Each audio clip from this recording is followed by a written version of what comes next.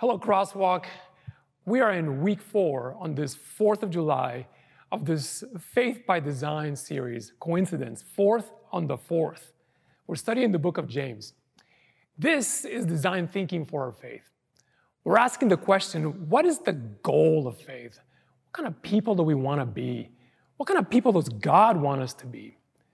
And what we've learned for the last couple of weeks, is that James tells his readers to live consistently with what they have learned in Christ. He wants his readers to mature in their faith by living what they say they believe.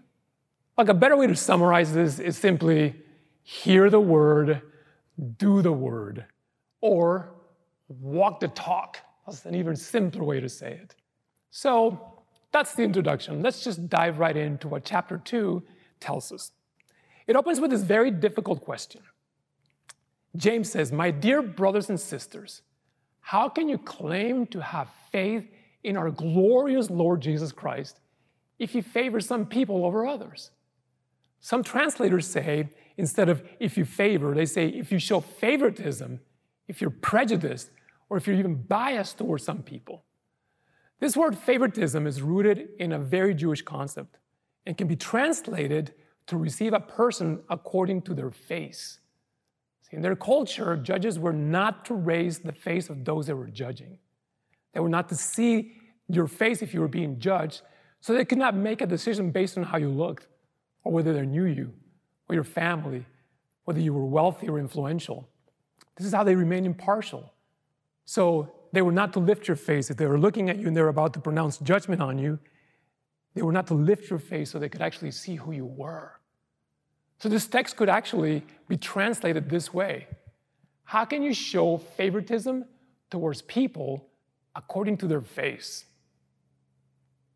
Friends, this word today is timely. Favoritism, prejudice, it rips apart lives and churches. And as we're finding out, it rips apart countries, our whole communities. This word today is timely. Here's an interesting little tidbit. John Adams, one of the writers of the Declaration of Independence, wrote his wife, Abigail. This is what he said. I love this. "The second day of July 1776 will be the most memorable in the history of America." He was way wrong. It wasn't the second day, but that's the day they wrote the Declaration. July 4, today, is what we remember. The words he and others crafted put together this declaration. I'm going to say the first couple lines. You know them very well. "We hold these truths to be self-evident, that all men are created equal." Our Pledge of Allegiance ends with these words, and you can say them with me, I know you will. "With liberty and justice," say it with me, that's right, for all. And as much as we love these statements, we know that these writers have good intentions, but the reality is that even those who were drafting these words were being served by black slaves they did not consider equal. We know that it would be another 80 years before the Emancipation Proclamation, and that as we've all learned in the last few months, 250 years later, we're still living in a society that hasn't come to terms with everything that word all actually means. All created equal, justice for all. But before the birth of this nation, which we celebrate today, our faith, our Christian faith, was teaching us and has been teaching us this very thing for thousands of years. Prejudice, in its most obvious form, which is racism, is an abomination to God, and it blasphemes his name. So today, James asks this very tough question. How can you claim to have faith and at the same time show favoritism? How can you be prejudiced? So here's some ways I want us to think about this today. Number one, let's recognize that we all have a tendency to show favoritism, prejudice, and bias. No, this passage is not about them, which is the first thing we do.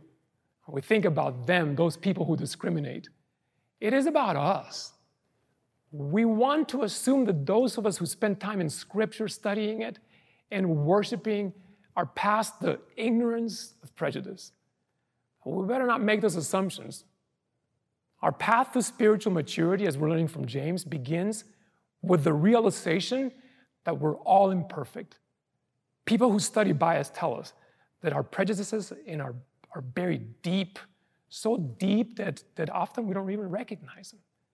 We can't even really pinpoint where they came from. It could be your family systems or your social groups. And sometimes they're buried deep and embedded in our language, in our worldview, into our hearts. And the scriptures tell us that from our hearts, our mouths speak. We have to admit our vast propensity to treat people differently, to stereotype, to make assumptions, to speak about other people and individuals as they. We need to hear James speak this truth to us today. Because as one author says, I love this, if the shoe fits, we need to burn it. We have to admit that our personal and collective impulse to make judgments about people based on what they look like, socioeconomic status, their gender, all of that is evil. If you're dressed better, you get better upgrades, you get more perks, you have better outcomes in a court of law. If you're taller, by the way, research tells us you're more likely to be chosen for leadership. It has nothing to do with whether your skill matches or your height matches your skill or your character. Even in the Old Testament, we know that Saul was chosen because he was tall. And that did not turn out, did it? We have this impulse to judge according to all kinds of things, including, and today the most relevant way, the color of our skin. It is, as we're learning, one reason why these murders that we've been seeing in our headlines, George Floyd, Ahmaud Arbery, and many, many others have taken place. This tendency to show favoritism often goes unchecked. James is a good preacher, like your pastor Tim. He didn't just make a statement about favoritism. He doesn't just say this is the way we're supposed to avoid life. He goes on to explain with an illustration that everyone can understand. Verse 2 begins this way. For example, he says, suppose someone comes into your meeting dressed in fancy clothes and expensive jewelry, and another comes in who's poor and dressed in dirty clothes. If you give a special attention and a good seat to the rich person, but you say to the poor one, you can't stand over here or sit on the floor.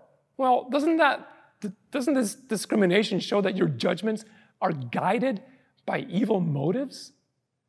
When you make distinctions between people based on anything, again, color of skin, young or old, socioeconomic status, we're guided by evil motives, is what James says. And we need to be aware of these tendencies because they work against the gospel. And our tendencies, they're often wrong. How often do we assume people who look like us are our kind of people, or people who don't look like us are not? And how often are we wrong about those assumptions?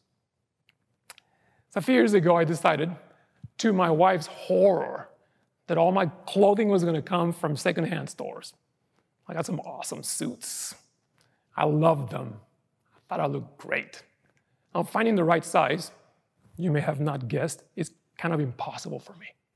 So they were mostly loose-fitting, sometimes stained, actually most of the time stained. I had moth holes, not super trendy, a lot not super trendy, but I thought I looked fantastic in them. And I was saving money because I'm cheap. And there was one season when I grew this super long beard, my hair was long. And you're getting the picture. One Sabbath morning, I was headed out of the house to go preach at a church. And Shelly, my wife, looked at me with a really frightened look, a concerned look on her face. She said, "You're going out like that?" And I said, "Why, yes, I am. Challenge accepted." But just in case, on my way out, I took a look in the mirror and I looked like a neighbor without a home, if you know what I'm saying. When I got to the church I was speaking at, I walked into the lobby, and it was as if an alarm went off somewhere.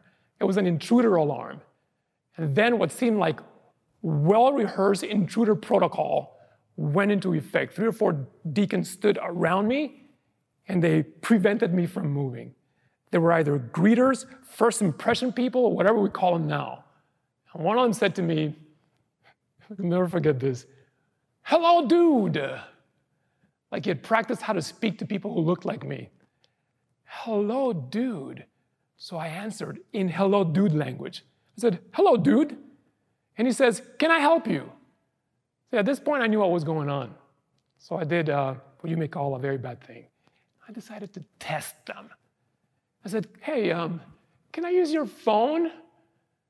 "Oh, no," he said. "There may be a payphone. No one's even heard of a payphone anymore. A payphone down the street at a gas station nearby." I'm like, "Are you serious?" Look, at this point, the person who invited me to speak came around the corner and said these words, "Pastor Sam, we have been expecting you." And then he looked at them and said, "This is our speaker for the day." They melted. It was as if their understanding of the things that held the universe together began to melt around them. It was awesome. And I have forgiven them. And I have mostly moved on from secondhand suits. But what I experienced that day, it is very small, but it exposes a way, way bigger problem. Human eyes for appearance often, if not always, lead to mistakes. Listen to what James says in verse 5. "Listen to me, dear brothers and sisters." This is his way of saying, pay attention. Listen up. Hasn't God chosen the poor in this world to be rich in faith? Aren't they the ones who will inherit the kingdom he promised to those who love him? But you dishonor the poor. Isn't it the rich who oppress you and drag you into court? Aren't they the ones who slander Jesus Christ, whose noble name you bear? James exposes that we pander to the wrong people. The people we think are worthy of our time, attention, and energy often are the ones who have complete disregard for the poor and for the very faith that we hold dear. They slander the name of Jesus, but yet we hold him in high esteem. But yet the people we ignore or we treat poorly, the people we sometimes block from entering a church, I know none of you do that, but in that day, those people, James says, are the ones who are rich in faith. And let's not forget this, that you and I, we worship a Lord who in his inaugural sermon, Jesus, said this, quoting Isaiah, "The Spirit of the Lord is upon me, for he has anointed me to bring good news to the poor." So the message of James, chapter 2, we are first to recognize that we all have a tendency to show favoritism, prejudice, and bias. And then we need to obviously reject, the second thing is reject all forms of favoritism. We've got to root them out, friends. When James gives us these instructions, it isn't like him just giving us some moral platitudes. He also gives us reasons for these instructions. Why do this? Why root out this from your life and from your community? Why? Obvious reasons. First, we are brothers and sisters in Christ. Remember how verse 1 opened in this chapter? He says, "My dear brothers and sisters." He says some of the most common words in James. He says it over and over and over again. He begins with many of his teaching this way. I'm going to run through some of them. James 1, "So don't be misled, my dear brothers and sisters." James 1:19, "Understand this, my dear brothers and sisters." James 2:14, 16, "What good is it, dear brothers and sisters, if you have faith but don't show it by your actions? Suppose you see a brother or sister who has no food or clothing, and you say, 'Goodbye and have a good day. Stay warm and eat well.' But then don't give that person food or clothing. What good does that do?" Chapter 3, verse 1, "Dear brothers and sisters, not many of you should become teachers in the church, for we who teach will be judged more strictly." Let's pause here for a moment, because I think this is really great. I heard a preacher a long time ago say, there'll be 2 lines of people on Judgment Day. If you see a line with preachers in it, get in the other line. Because every sermon is reviewable. So if you see your Pastor Tim in a line on Judgment Day, get in the other line. That one's going to take a long time because we pastors, we talk a lot. We teach a lot. Or maybe you can get in that line and keep us company. James chapter 4, verse 11, don't speak evil against each other, dear brothers and sisters. James 5:7, dear brothers and sisters, be patient as you wait for the Lord's return. James 5:9, don't grumble about each other, brothers and sisters. James 5:19, my brothers and sisters, if someone among you wanders away from the truth and is brought back, you can be sure that whoever brings the sinner back from wandering will save that person from death and bring about forgiveness of sins. Brothers and sisters, these aren't filler words. I went through all the examples of this in James. James is making a theological point. The reason we don't speak evil, the reason why we look for and bring someone back who is wandering away, or the reason why we don't show today's lesson favoritism, it is because we are a family and we treat everyone equally. We can't trivialize this. This is the root of favoritism. Is at the heart of this is a denial of the fact that we are family, brothers and sisters, all of us beloved children of the same God. And for this one reason that is obvious, our faith, it is incompatible. Our faith incompatible with favoritism. We began in verse 1 with this question: how can you claim to have a faith in our glorious Lord Jesus Christ and show favoritism? You cannot hold to faith in Christ, to faith in Jesus, the one who left his glory in heaven, the one who, as Paul says in Colossians, is before all things, the firstborn over all creation, who died on a cross for every human that has ever and will ever live. We cannot hold to faith in this Jesus and also show favoritism to anyone. Favoritism is incompatible with the Christian faith. Is there such a thing as a Christian racist? I know people who call themselves Christians and who are racist, but if we take our faith seriously, those two labels are mutually incompatible. And this is not a small thing.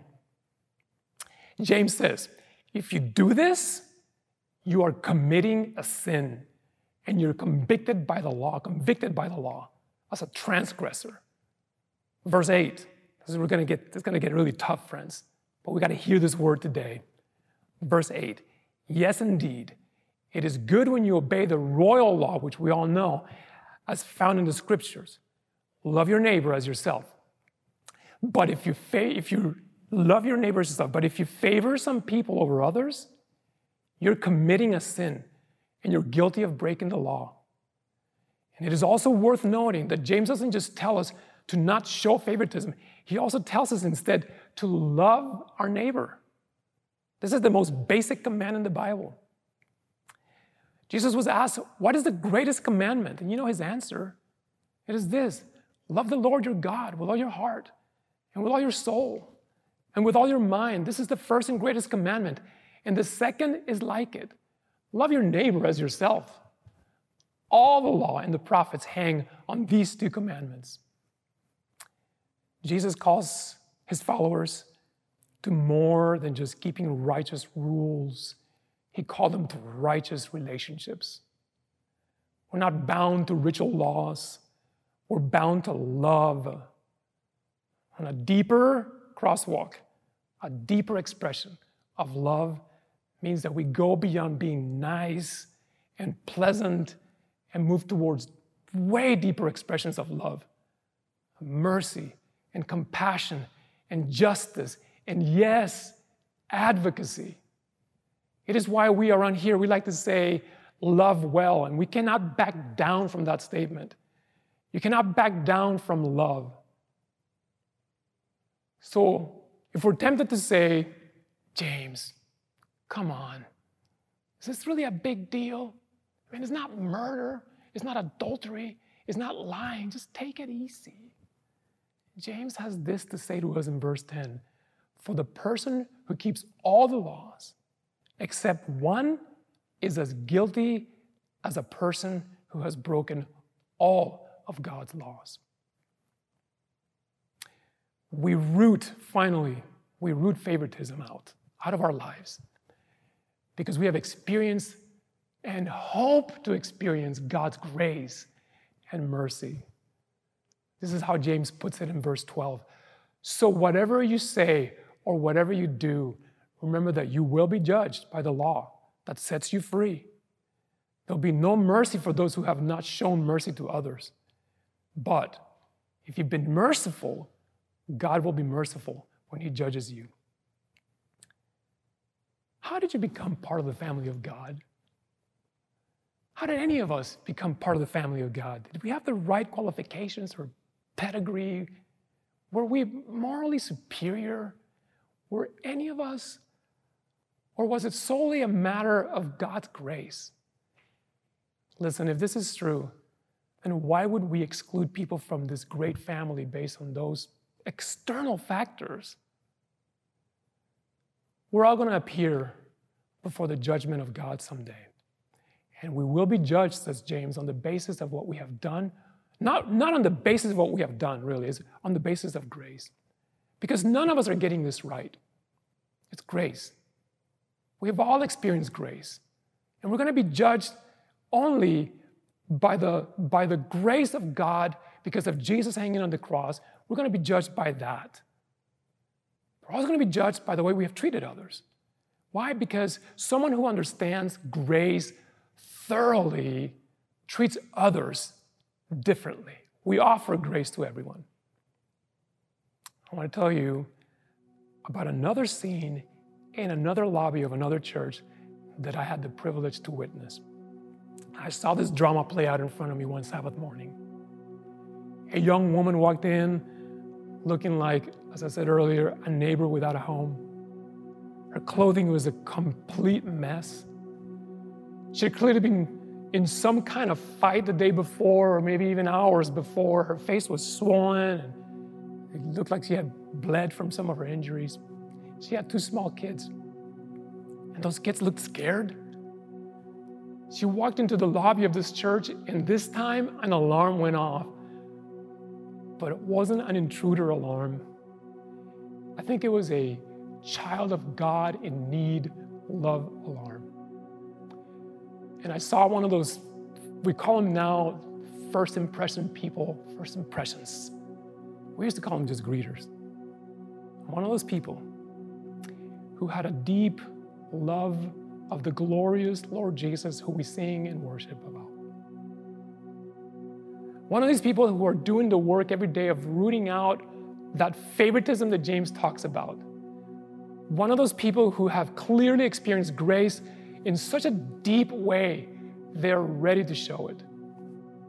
A greeter that lives in a country that taught her these lines about being created equal and justice for all. But she has gone deeper and wider.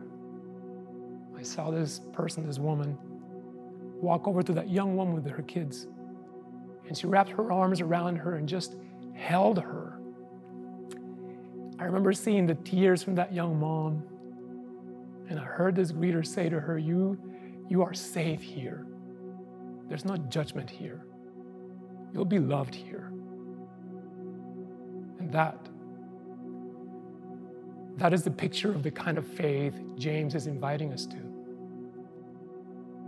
May God bless us as we pursue that beautiful and worthy goal to love well. Amen.